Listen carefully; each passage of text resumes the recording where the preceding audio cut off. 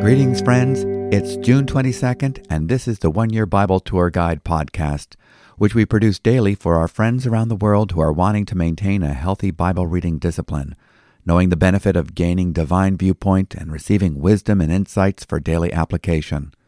My name is David MacAdam, pastor and Bible teacher at New Life Community Church in Concord, Massachusetts, and I'm delighted to have you with us as we press on in our journey through the 66 books of the Bible in a year. Each day we read a portion from both the Old and New Testaments, and we balance our intake with a daily drink from the human heart cries of the book of Psalms and wisdom nuggets from the book of Proverbs. We are making great progress and are now in our 12th book of the Old Testament, and in the New Testament we're traveling with the pioneer missionaries Paul and Barnabas, who today will be completing their first missionary journey in Asia Minor, where the gospel has had a particularly great reception among the Gentiles. Let's go first to the book of 2 Kings. Yesterday we observed the prophetic baton being passed from Elijah to Elisha. Many commentators have seen a parallel between the ministries of Elijah and Elisha and the ministry of Christ and his disciples, as the ministry of the first is carried on in the ministry of the second. We start with 2 Kings chapter 3 today, beginning with verse 1. Moab rebels against Israel. 2 Kings chapter 3, verse 1. In the 18th year of Jehoshaphat king of Judah, Jehoram the son of Ahab became king over Israel in Samaria, and he reigned 12 years. He did what was evil in the sight of the Lord, though not like his father and mother, for he put away the pillar of Baal that his father had made. Nevertheless, he clung to the sin of Jeroboam the son of Nebat, which he made Israel to sin. He did not depart from it. Now Mesha, king of Moab, was a sheep breeder, and he had to deliver to the king of Israel 100,000 lambs and the wool of 100,000 rams. But when Ahab died, the king of Moab rebelled against the king of Israel. So King Jehoram marched out of Samaria at that time and mustered all Israel. And he went and sent word to Jehoshaphat king of Judah, "The king of Moab has rebelled against me. Will you go with me to battle against Moab?" And he said, "I will go. I am as you are, my people as your people, my horses as your horses." Then he said, "By which way shall we march?" Jehoram answered, "By the way of the wilderness of Edom." So the king of Israel went with the king of Judah and the king of Edom.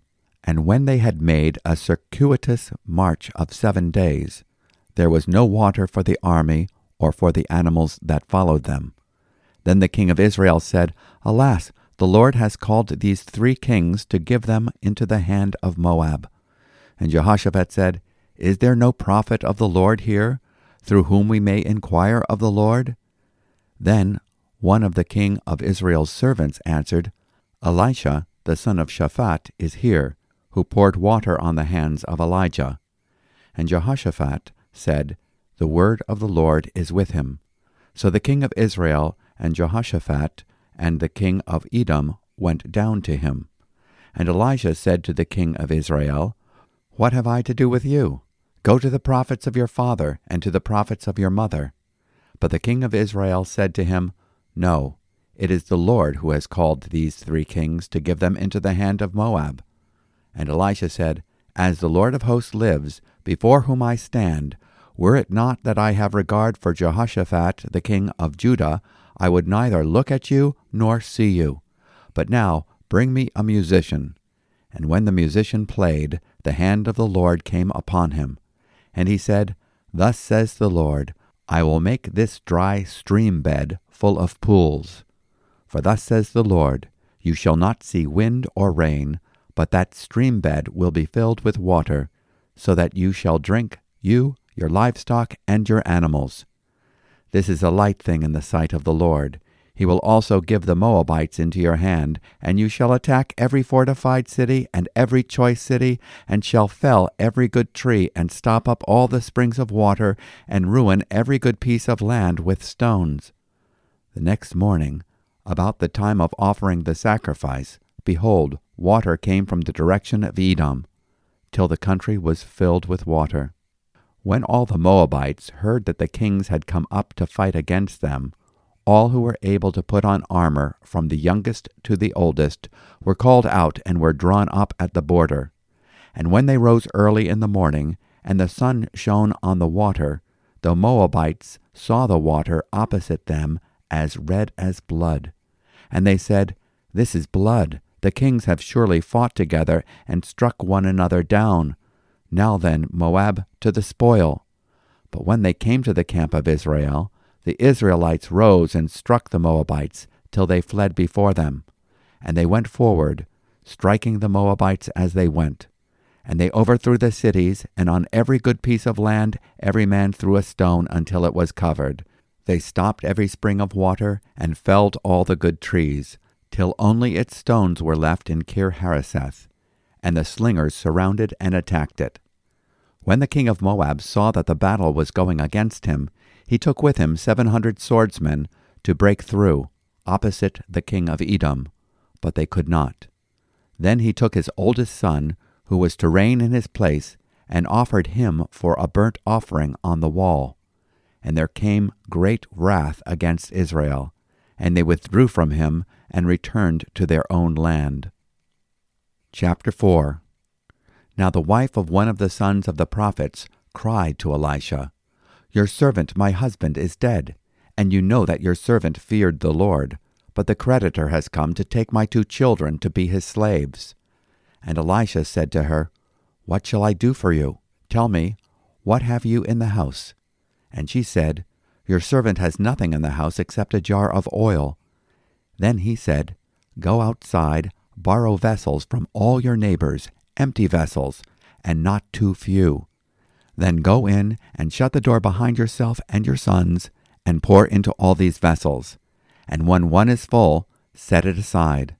So she went from him and shut the door behind herself and her sons. And as she poured, they brought the vessels to her. When the vessels were full, she said to her son, "Bring me another vessel." And he said to her, "There is not another." Then the oil stopped flowing. She came and told the man of God, and he said, "Go, sell the oil, and pay your debts, and you and your sons can live on the rest." Elisha and the Shunammite woman. One day Elisha went on to Shunem, where a wealthy woman lived, who urged him to eat some food. So whenever he passed that way, he would turn in there to eat food. And she said to her husband, "Behold now, I know that this is a holy man of God who is continually passing our way. Let us make a small room on the roof with walls, and put there for him a bed, a table, a chair, and a lamp, so that whenever he comes to us, he can go in there." One day he came there, and he turned into the chamber and rested there. And he said to Gehazi his servant, "Call this Shunammite." When he had called her, she stood before him.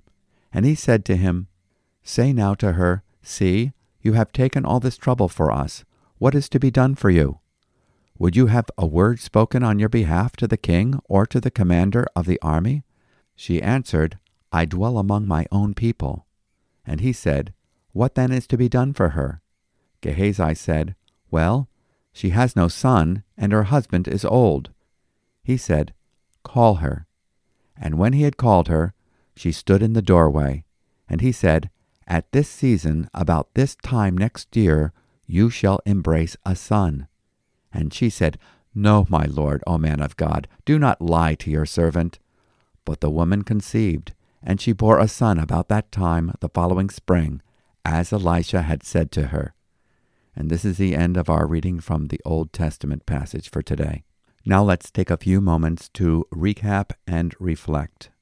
The sins of the kings of Israel are often compared to the benchmark of the sin of Jeroboam, which was the self-styled have-it-your-way religion, allowing for all kinds of idolatry, especially Baal worship. Joram, otherwise known as Jehoram, the son of Ahab, becomes king of Israel and continues to do evil in the sight of the Lord, but not as his father and mother had done. Even though Joram removes one of the more prominent sacred monuments to Baal, he allows the false religious center and priesthood invented by Jeroboam to remain intact. His great sin is that he has no regard for God's self-revelation through the Word. When the king of Moab rebels against Israel, refusing to pay the required tribute, Joram, without any inclination to consult the Lord, recruits Jehoshaphat, the king of Judah, and the king of Edom to attack. It is Jehoshaphat who asks Joram to seek God's mind through the prophet Elisha. You get the idea that Elisha and the king of Israel are not on good speaking terms.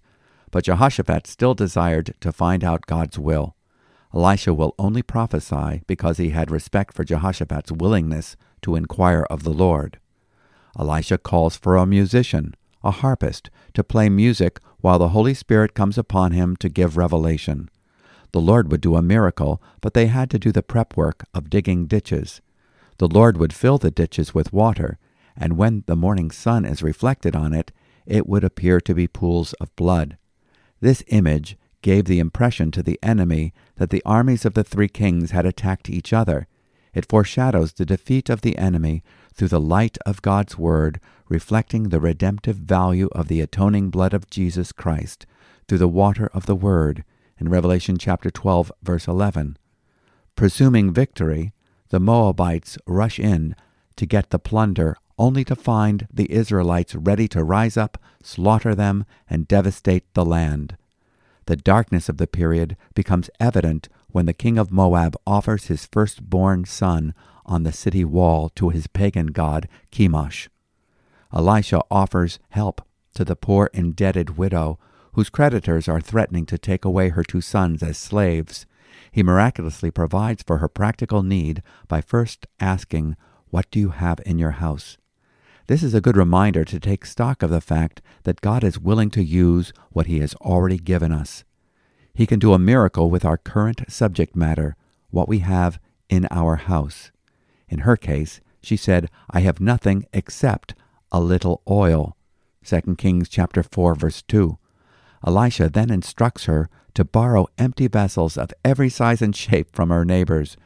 Behind closed doors, the woman is told to pour out her oil in the empty borrowed vessels.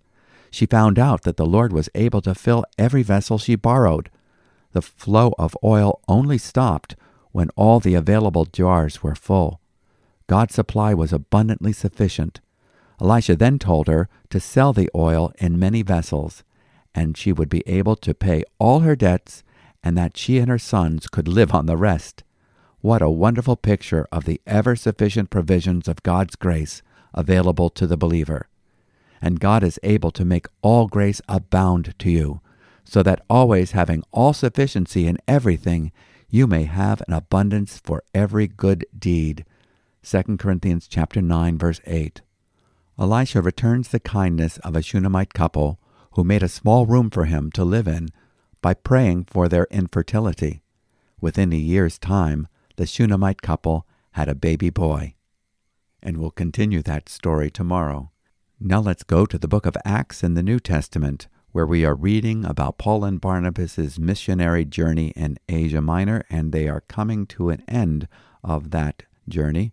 We will be reading today from Acts chapter 14, verse 8 through verse 28. Now at Lystra there was a man sitting who could not use his feet. He was crippled from birth and had never walked. He listened to Paul speaking, and Paul, looking intently at him, and seeing that he had faith to be made well, said in a loud voice, "Stand upright on your feet." And he sprang up and began walking. And when the crowd saw what Paul had done, they lifted up their voices, saying in Lycaonian, "The gods have come down to us in the likeness of men." Barnabas they called Zeus, and Paul Hermes, because he was the chief speaker. And the priest of Zeus, whose temple was at the entrance to the city, brought oxen and garlands to the gates, and wanted to offer sacrifice with the crowds. But when the apostles Barnabas and Paul heard of it, they tore their garments and rushed out into the crowd, crying out, "Men, why are you doing these things? We also are men of like nature with you, and we bring you good news, that you should turn from these vain things to a living God, who made the heaven and the earth and the sea and all that is in them.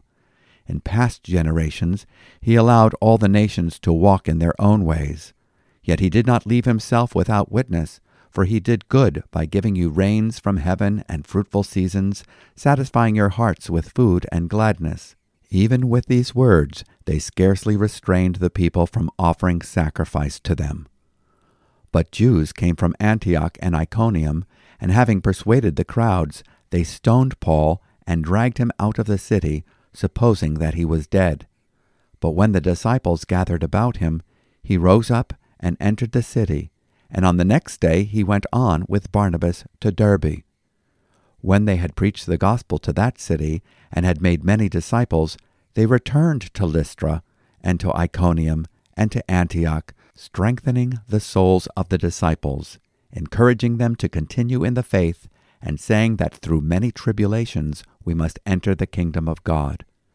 And when they had appointed elders for them in every church, with prayer and fasting, they committed them to the Lord, in whom they had believed.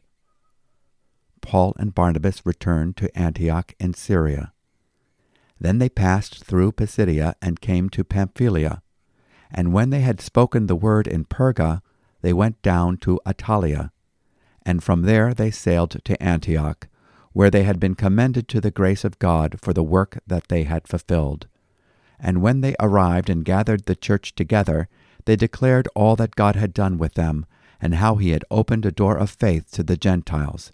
And they remained no little time with the disciples.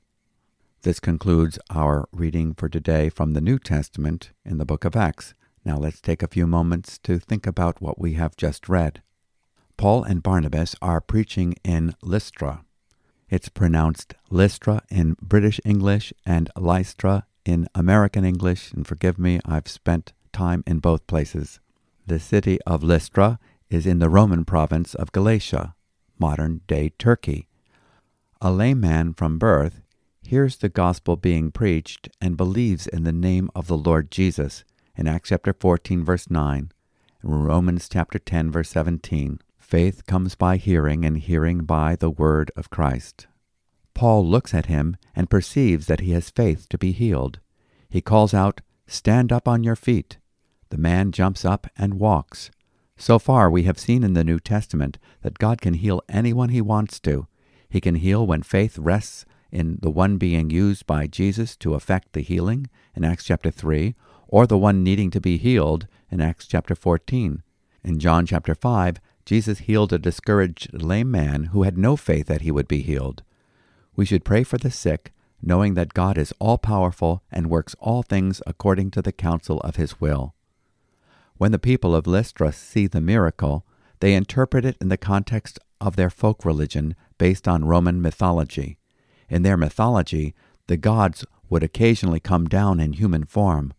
There was a legend that Zeus and Hermes had come to this region in the past and were rejected by the populace, with the exception of an elderly couple. That couple was later rewarded for their hospitality when the general populace was punished. These people mistakenly believed that Barnabas was Zeus and Paul was Hermes, the messenger god, because he was the chief speaker. Rather than being flattered by the attention and high honors bestowed upon them, Paul and Barnabas were quick to correct this newfound celebrity worship. They tore their clothes and clarified that they were mere men who had the gracious experience of knowing God, the creator of heaven and earth, personally. Yet despite their efforts to deflect their attention away from themselves to the only true God, they had difficulty keeping the crowd from sacrificing to them. Jews from Antioch and Iconium stir up the crowd against them. They stone Paul and drag him out of the city, thinking he is dead. In Acts chapter 14, verse 20, we read, "But while the disciples stood around him, he got up and entered the city. The next day he went away with Barnabas to Derbe." He returned to Lystra once again to give believers follow-up treatment, strengthening the souls of the disciples, encouraging them to continue in the faith, and saying, "Through many tribulations we must enter the kingdom of God." Acts chapter 14, verse 22. And indeed, Paul the Apostle was demonstrating this fact in his sufferings. We see an important part of his job as a disciple-making, church-planting missionary in Acts chapter 14, verse 23. When they had appointed elders for them in every church, having prayed with fasting, they commended them to the Lord, in whom they had believed.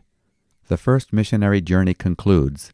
with Paul and Barnabas traveling back to the sending church in Antioch, where they reported all that God had done through them and how he had opened the door of faith to the Gentiles. Acts chapter 14, verse 27. Now let's continue our Bible tour and go to the Bible's song and prayer book, the book of Psalms. And today we'll be reading Psalm 140, verses 1 through 13. And reading today's psalm will be Peter Healey. Psalm 140, a psalm of David. Deliver me, O Lord, from evil men. Preserve me from violent men, who plan evil things in their hearts and stir up wars continually. They make their tongues sharp as serpents, and under their lips is the venom of asps. Guard me, O Lord, from the hands of the wicked. Preserve me from violent men who have planned to trip up my feet. The arrogant have hidden a trap for me, and with cords they have spread a net. Besides the way they have set snares for me. I say to the Lord, You are my God. Give ear to the voice of my pleas for mercy, Lord. O Lord, my Lord, the strength of my salvation, you have covered my head in the day of battle. Grant not, O Lord, the desires of the wicked. Do not further their evil plot, or they will be exalted. As for the head of those who surround me, let the mischief of their lips overwhelm them. Let burning coals fall upon them. Let them be cast into fire, into mire pits, no more to rise. Let not the slanderer be established in the land. Let evil hunt down the violent man speedily. I know that the Lord will maintain the cause of the afflicted, and will execute justice for the needy. Surely the righteous shall give thanks to your name, and the upright shall dwell in your presence. Thank you, Peter. In this psalm, the psalmist finds himself surrounded by evil men of violence, and those who wish him harm and plan for his downfall in verse 1. He is the object of verbal attacks in verse 2. He prays for rescue in verse 1, for protection and deliverance in verse 7, and vindication in verse 9. He expresses confidence in God's impeccable sense of justice in verse 12, but he also calls out for his sovereign mercy in verse 6. The last verse underscores the hope that the gospel gives to all in Christ ones. In Psalm 140, verse 13, Surely the righteous will give thanks to your name, the upright will dwell in your presence. And now we go to the treasure chest of wisdom, the book of Proverbs, chapter 17, verse 22. A joyful heart is good medicine, but a crushed spirit dries up the bones. People with a positive mental attitude and a joyful spirit are more likely to maintain health and recover more quickly from illness. We benefit from a spirit-controlled mind and a mind-controlled body. One's psychological condition affects one's physical condition. Bones represent the essence of one's body. Fat bones in the Bible refer to a healthy body in Proverbs chapter 3, verse 8, and 15, verse 30, and 16, verse 24, and dry bones represent unhealthiness. In Ezekiel chapter 37, verses 1 through 14, a depressed or dejected spirit has a detrimental effect on the body. Now let's pray together. Lord, you are our rescuer, deliverer, protector, vindicator, and the merciful forgiver of our sins. Thank you for the cross of Jesus, where you provide a mercy seat for guilty sinners who deserve condemnation at the judgment seat. We can rest secure, knowing that in Christ we can dwell in your presence. Thank you for giving us the assurance that you can do miracles for us, in us, and through us. We have a sufficiency in you that cannot be exhausted as long as there are vessels available to you. Be glorified as we grow in your abounding grace, knowing that you have an ample supply for every need. In Jesus' name, amen. I hope you enjoyed this leg of the journey as we've been traveling through the 1 Year Bible, and God willing, we'll be with you tomorrow and pick up the story in 2 Kings and the book of Acts, and a return dip into the book of Psalms and Proverbs. If you would like to receive a written copy of our commentary on today's reading, you can go to our website and subscribe to the daily email. It's www.newlife.org.